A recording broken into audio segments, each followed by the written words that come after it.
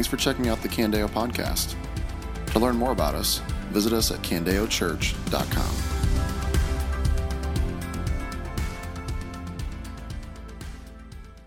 John 6, 1 through 21. After this, Jesus crossed the Sea of Galilee, or Tiberias. A huge crowd was following him because they saw the signs that he was performing by healing the sick. Jesus went up a mountain and sat down there with his disciples. Now the Passover, a Jewish festival, was near. So when Jesus looked up and noticed a huge crowd coming toward him, he asked Philip, "Where will we buy bread so that these people can eat?"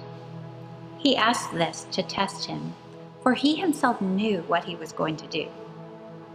Philip answered him, 200 denarii worth of bread wouldn't be enough for each of them to have a little. One of his disciples, Andrew, Simon Peter's brother, said to him, "There's a boy here who has 5 barley loaves and 2 fish, but what are they for so many?" Jesus said, "Have the people sit down." There was plenty of grass in that place, so they sat down. The men numbered about 5,000. Then Jesus took the loaves, and after giving thanks, he distributed them to those who were seated. So also with the fish, as much as they wanted. When they were full, he told his disciples, "Collect the leftovers so that nothing is wasted." So they collected them and filled 12 baskets with the pieces from the 5 barley loaves that were left over by those who had eaten. When the people saw the sign he had done, they said, "This truly is the prophet who is to come into the world." Therefore, when Jesus realized that they were about to come and take him by force to make him king, he withdrew again to the mountain by himself. When evening came, his disciples went down to the sea, got into a boat, and started across the sea to Capernaum. Darkness had already set in, but Jesus had not yet come to them. A high wind arose, and the sea began to churn. After they had rowed about 3 or 4 miles, they saw Jesus walking on the sea. He was coming near the boat, and they were afraid. But he said to them, "It is I. Don't be afraid." Then they were willing to take him on board, and at once the boat was at the shore where they were heading. Well, good morning, everybody. It's great to be with you. My name is Stephen Jones, and I am the SALT Director here at Candeo. And hopefully you had a good week. We are going to be in John 6 this morning, looking at 2 stories. We had a great weekend, nice weather, and it was my daughter Isla's 3rd birthday, which was just a blast. Last year was Frozen and Elsa. This year was all of the princesses, like literally all of them. It was fantastic, just a wonderful. My favorite present that she asked for was a watch. She wanted a straight-up watch that she's been wearing around all weekend, a unicorn watch. And so I asked her, "Isla, what time is it?" 7:15. I'm like, "You don't know anything." So that was my weekend, which was great. Like I said, John 6 is where we're going to be at, looking at 2 of the 7 signs. So John in his gospel is recording 7 signs that are to show us, to reveal to us that Jesus is the Son of God and lead us to belief. So we're looking at 2 of those this morning. Now, I think we can all agree that COVID is the worst and it's been horrible, but I've been trying to, over the last 9 months, just cultivate optimism throughout the whole thing. And one of my favorite things that I've been seeing over the course of the last 9 months are these stories of people, of organizations that face challenges and then just come up with a completely unexpected way to solve that problem. So you've got restaurants figuring out unique and unexpected ways to get food to people or have people into their restaurants. You have families doing family reunions on Zoom, which hopefully that stays in 2020. Zoom is the worst. I'm ready to delete that app from my phone. You have all sorts of creative ways people are approaching problems and solving them. And I love hearing all these stories. But by far my favorite one over the last 9 months is what the UFC did. Ultimate Fighting Championship. So Dana White, the president, as all of the sports groups and everything are trying to figure out how to solve this problem of having sports. You have baseball, no fans, and you got the NBA bubble, you got football just being football, and it's great. But you got UFC, and they're like, okay, we're going to have fights because everybody needs fights. And so Dana White, the president, he rented out an entire island. Back in April, he's just like, you know what? I know what to do. Unexpected solution, I will rent an entire island. And so that's what he did. They had like 12 fights on it between April and May. People loved it. It was a hit. UFC is growing in popularity because of it. Unexpected solution to a huge problem and challenge. But here's the reality. All throughout our lives, we face problems. We face challenges. We face uncertainties. And it is so easy for those to feel overwhelming, for those to feel daunting. And so often when we face these obstacles, there isn't a clear path forward. There's no clear way that we can see the solution that's going to come to bring all of this together. What do we do when we face problems that don't have a clear solution? What do we do? What do we do when we face uncertainties in our life that are daunting and overwhelming? We're going to look at two stories this morning from the life of Jesus, and in it, the disciples will face problems. In both stories, they will face a problem that is overwhelming. That's a daunting challenge that the disciples are facing it. And in the midst of that problem is met with an unexpected solution from Jesus.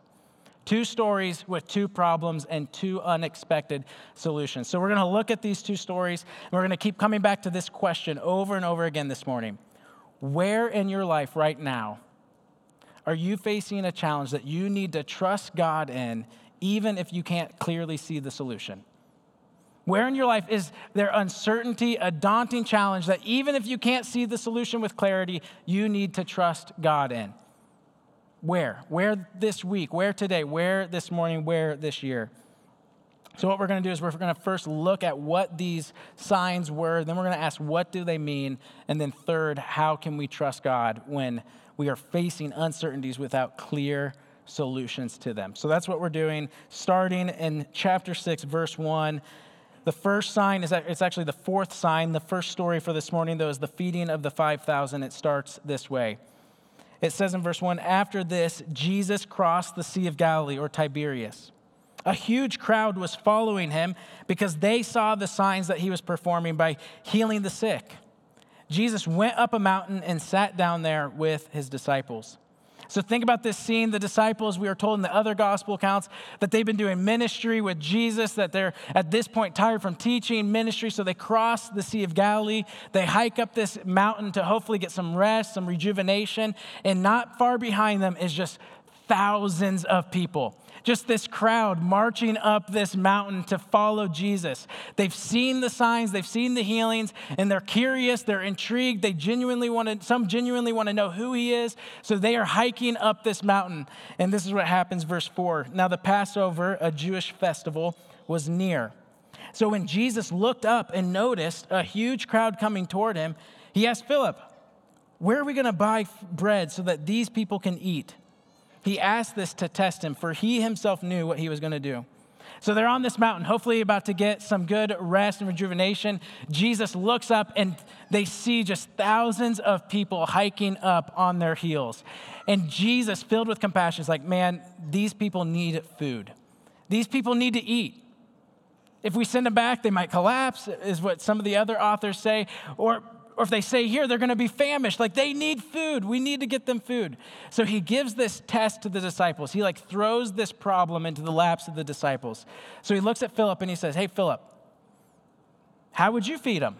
What would you do to feed these people, Philip? And Philip's like, okay, we're on a mountain. Verse 7, he says, look, 200 denarii worth of bread wouldn't be enough for each of them to have a little. Philip does what each of us would do. Think about the logical way to feed people. Well, we could either make the bread, which I don't think that is a reasonable solution, or we could buy it. But Jesus, that's going to cost so much money. A denarii is a day's wage. So this is the equivalent of 10 months' wages here. 10 months' wages isn't going to even be enough to give even a bit of bread to everybody. Philip's like, I don't know what we're going to do. And so then in comes the other disciples trying to help Philip out, try to figure out this problem. And Andrew suggests this. Andrew brings a boy up. In verse 8, he says, one of the disciples, Andrew, Simon Peter's brother, said to him, well, there's a boy here who has 5 barley loaves and 2 fish. But what are they for so many? This isn't in the story, but I'm just imagining like the sarcastic comments from the other 11 disciples at this point. Like, good job, Andrew, you figured it out. 5,000 men, women, and children, 5 loaves of bread and 2 fish. Woo, problem solved. Not at all, Andrew. Why would you even bother? Like, that is such a little solution. Like, do you not realize how big of a problem we're facing, Andrew? Like, why would you even bother telling us that there's 5 loaves and 2 fish? And Andrew, like, maybe he's embarrassed when he says, like, I know these are, like, what are these for so many? Like, it's like, okay, that is nothing compared to the problem that we're facing. And so you can just imagine this scene unfolding, where now the disciples have done ministry. They cross over the Lake of Galilee. You think, like, I get in the boat, and it's like, okay, finally, I can let a load off. You get to the other side. You know that you're going to rest. You get up this mountain, and the disciples, when they turn and see the crowds coming, are filled with dismay. Like, oh, my goodness, like, here we go again. And then to add on that, Jesus saying, hey, how are we going to feed them? And you could just sense the disciples like, how is this our problem? They're the ones that followed us up the mountain. How is this our responsibility? But there's probably an aspect of them that they're like, we know how desperate these people are for Jesus. Like, maybe it is our responsibility. And they're just in this tumultuous moment where they're in a predicament. How are we going to feed thousands of people? Thousands of people up in this mountain. So Jesus then steps in, verse 10. Jesus said, have the people sit down. There's plenty of grass in that place, so they sat down. The men numbered about 5,000. Addition to that were women and children. Some scholars estimate that we're looking at 20,000 people sitting on this mountain. And you wonder, like, are the disciples thinking at this moment, like, you want us to have them sit down, Jesus? It's like that command that you have to hear twice. Like, no, really, like, have them sit down. And it's like, okay, from the vantage point of the disciples, are they thinking, is this the time Jesus isn't going to come through? Like, you have to remember, they don't have the Bible. They don't have VeggieTales. They don't know that Jesus can do this within the realm of his powers. Like, all they've seen is water into wine. Some people get healed. And they maybe are thinking at this point, like, man, is this the moment when we realize that Jesus is actually a fraud? Like, is this the moment that he's not going to come through? But they have the people sit down.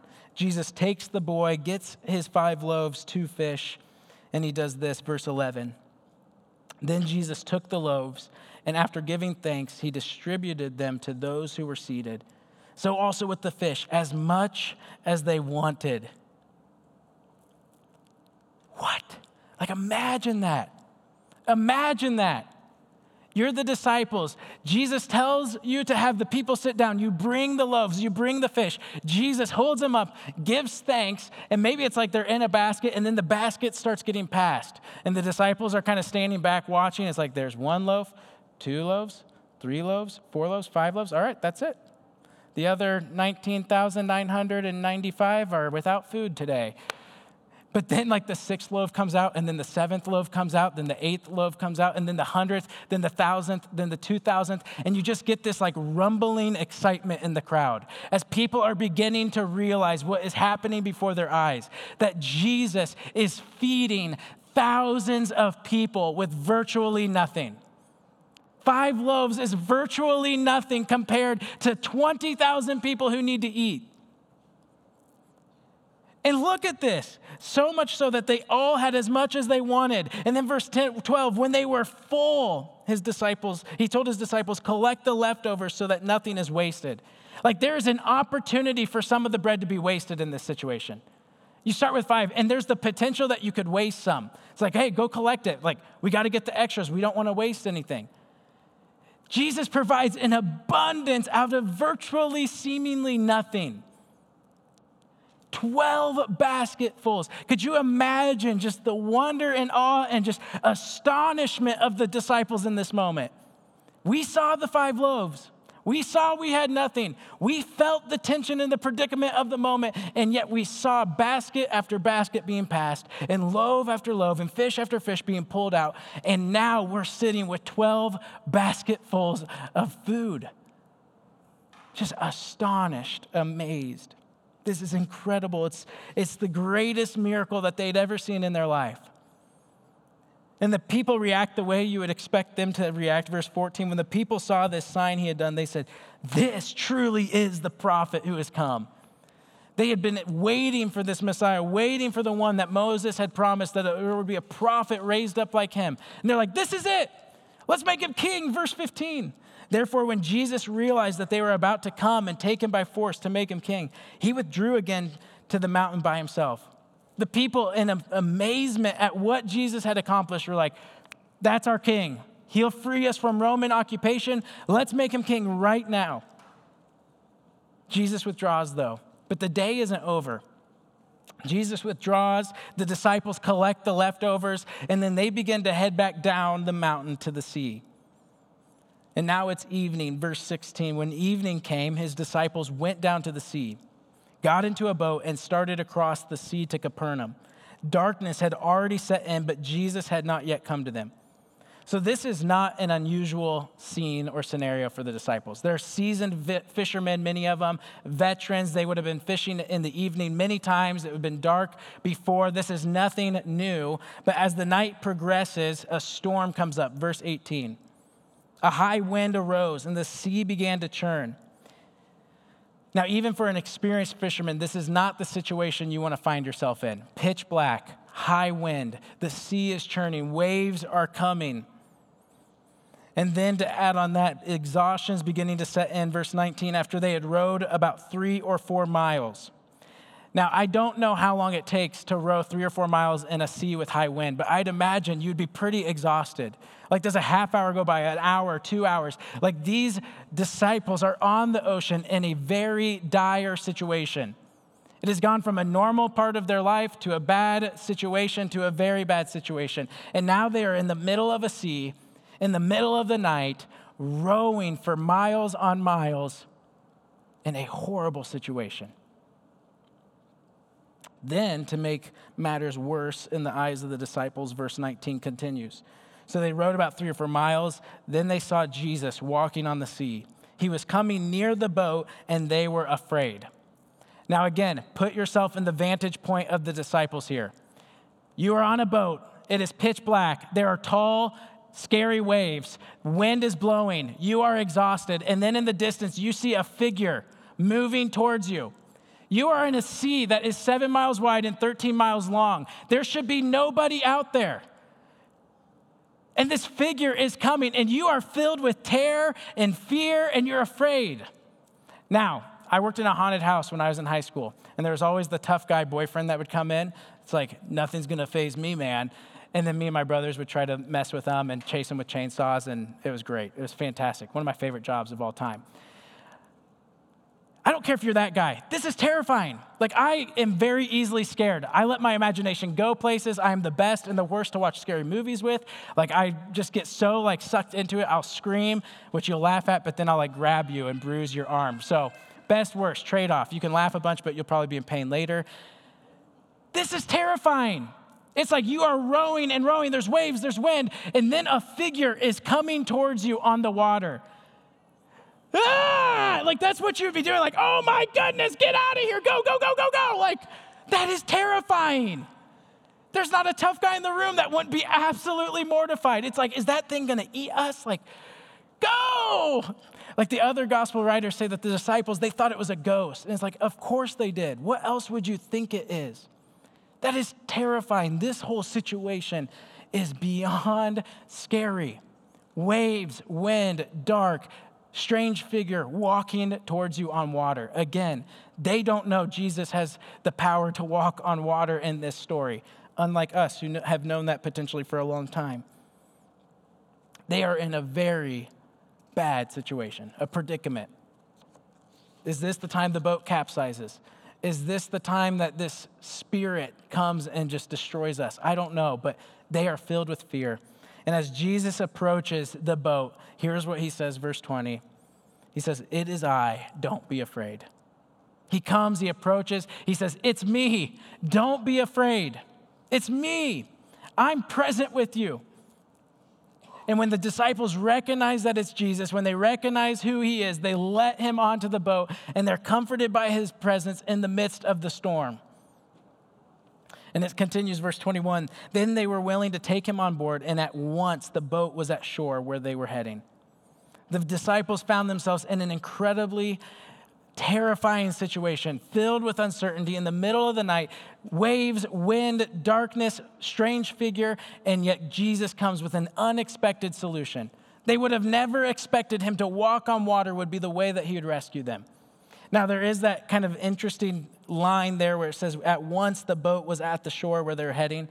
Here's the reality. It could be that they were close enough to the shore that it made sense that they got there pretty quick after Jesus got on, or it could be teleportation, which after Jesus had fed 5,000 and walked on water, I think that's within his wheelhouse. So it really doesn't matter. It could be either one, and I think it could be teleportation. That's pretty cool. The disciples were in a bad spot twice that day. No food for 20,000 people, 20,000 hungry people, and saw an unexpected miracle that Jesus would provide food for them. They were in a tremendously dangerous spot. Wind, waves, darkness, strange figure. And Jesus again provides an unexpected solution. He comes to them, rescues them from the storm, and comforts them with his presence.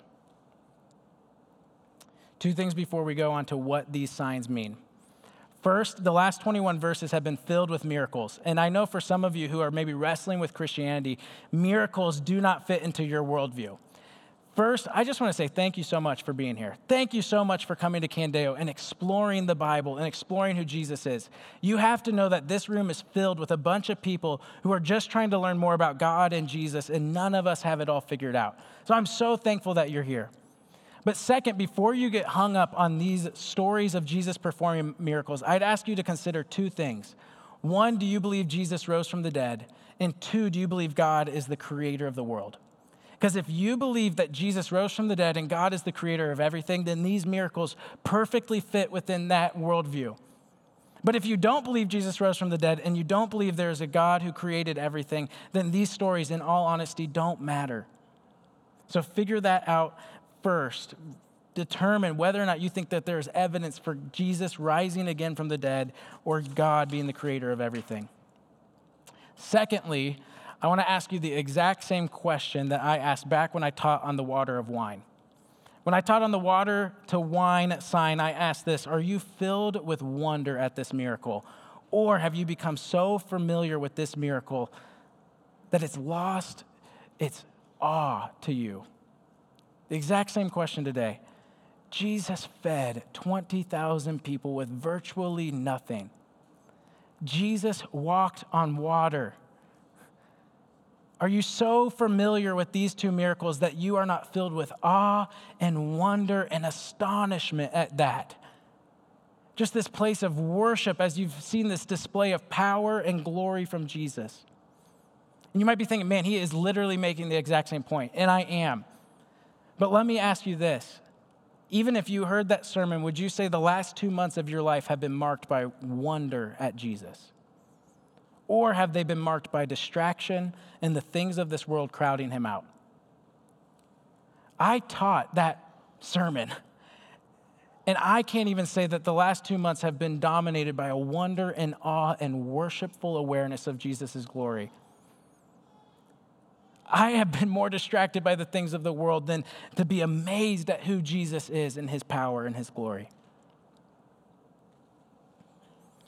All right, what do these signs mean? Now, I've said several times that we have two stories where the disciples face a problem, an overwhelming problem, and it's met with an unexpected solution from Jesus. In the first, you have thousands of people who need food, an overwhelming, daunting problem. How could we ever feed these people on this mountain? Met with an unexpected solution. Jesus taking 5 loaves of bread and 2 fish and feeding everyone. The second, the disciples find themselves in a dire situation on a sea, in a storm, and Jesus comes and rescues them by walking on water. An unexpected solution. Here's the reality. When we face problems in this life, when we face problems and uncertainties in this world, it is entirely possible that God could be working in a way that is not clear to us from the onset, that is actually beyond our ability to comprehend. So let me ask you this. What problem are you facing right now that you need to trust God in, even if the solution is not clear to you? What is the uncertainty that you're facing this week that you don't know what the path forward is in it? Regardless of how you voted this week or how you feel today about the election, I don't think anyone in this room could say that last week they were 100% relaxed and calm. I think all of us were filled with uncertainty, filled with anxiousness and wondering, man, what is going to happen? What is the path forward in all of this? 2020 is the poster child of uncertainty and challenges. How do you need to trust God in the midst of those? Maybe take it out from like a worldwide kind of issue, but even more personal. Maybe it's something as simple as there's a really hard conversation I have to have at work, and I'm not quite sure what to say or how to navigate that. Or maybe there's something going on with my kids or something going on with my parents or something even you'd almost feel embarrassed to say of, man, my homework is tough. What is it? What is the thing that you are facing today that you need to trust God in, even if the solution is unclear to you? What do we do when we face problems? Two things. One, I'd say don't limit God. Don't limit God to a box of how you think he can and cannot work.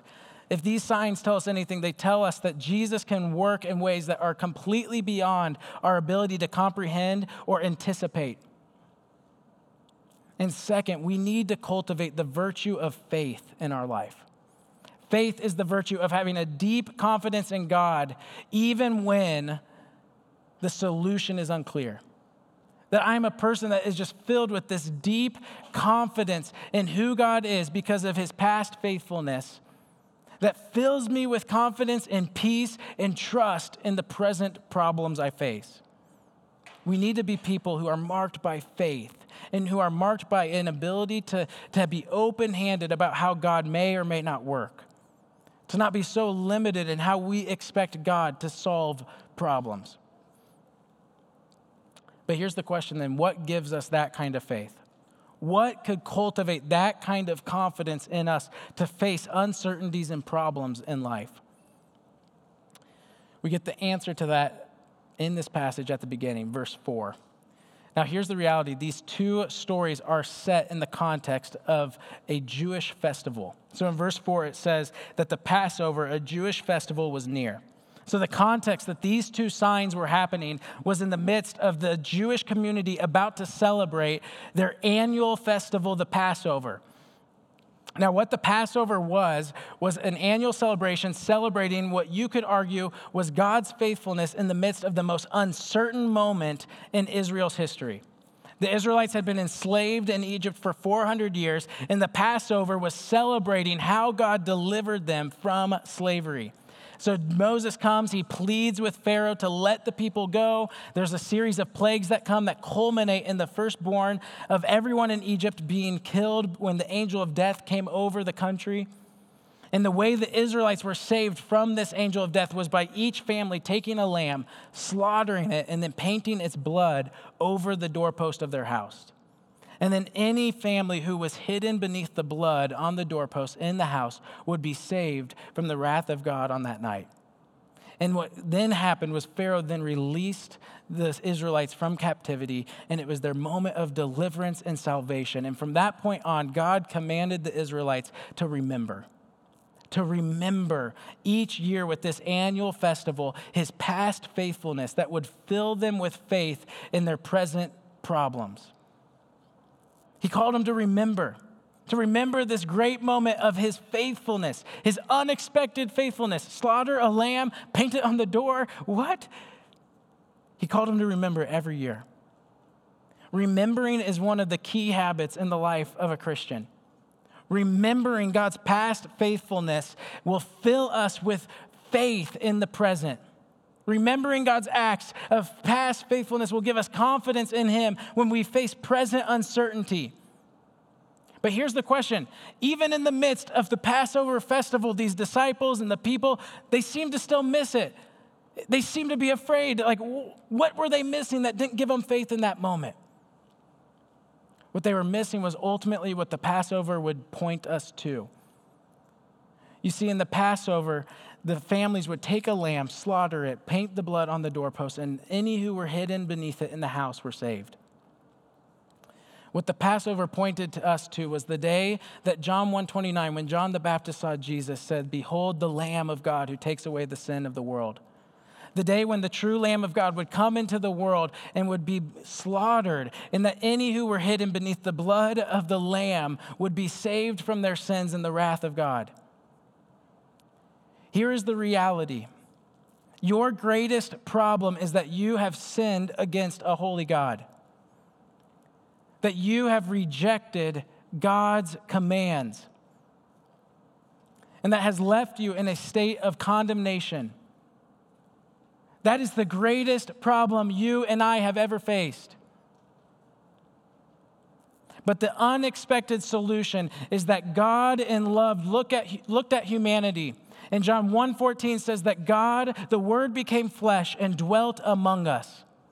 God came as a human, fully God and fully man, to dwell among us, to live a perfect life, to not just be an example, but to actually become the sacrificial lamb for our sins. So not just a family would be saved by the blood of the Lamb, but the world could be saved through the blood of the Lamb of God.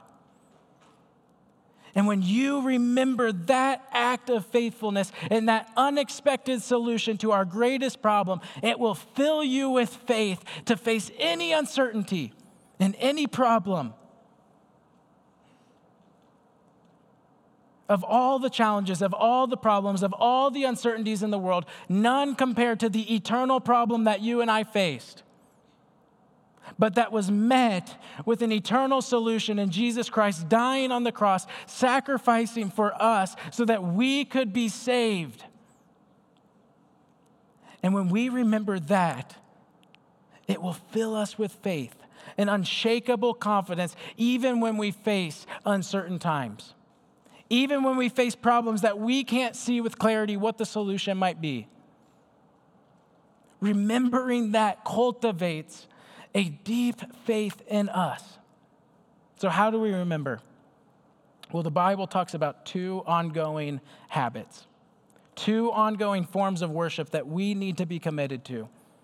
The first is corporate worship, that we need a stubborn commitment to gather with the church week in and week out, to be reminded of the truths of the gospel through song and through scripture.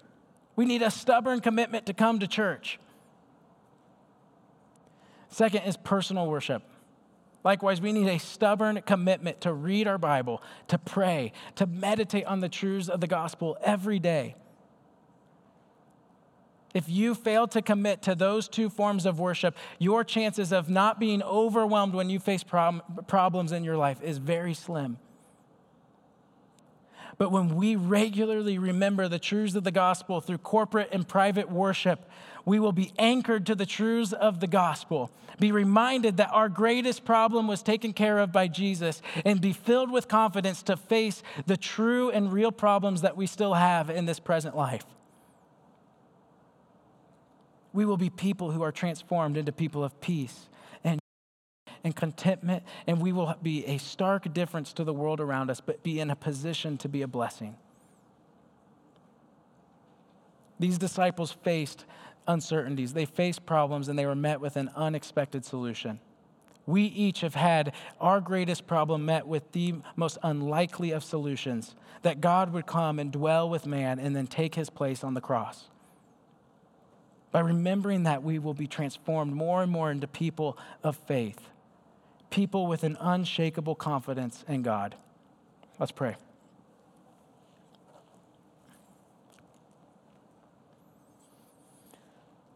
God, thank you for this reality, that though we once were dead in our sins, that we were enemies before you, that you looked from heaven with love towards earth and came. And the Word became flesh and dwelt among us. and the Lamb of God came and took away the sins of the world by being rejected by man and ultimately forsaken by you on the cross, so that we could have the confidence that in the midst of our hardest days, in the midst of our most daunting challenges, in the midst of even our small problems that add up and feel overwhelming, that we can have confidence that you are with us, that we can be comforted by your presence, because Jesus lost your presence on the cross. God, I pray that we would be a community of people that are unlike any other, a community of people that even in the uncertainty of our world would be marked by faith, be marked by peace, be marked by joy and commitment.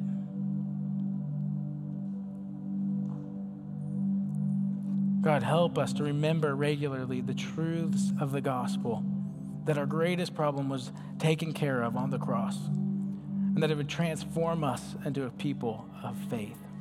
Amen. This has been a message from Candeo Church. To learn more about us or to hear more messages, visit us at candeochurch.com.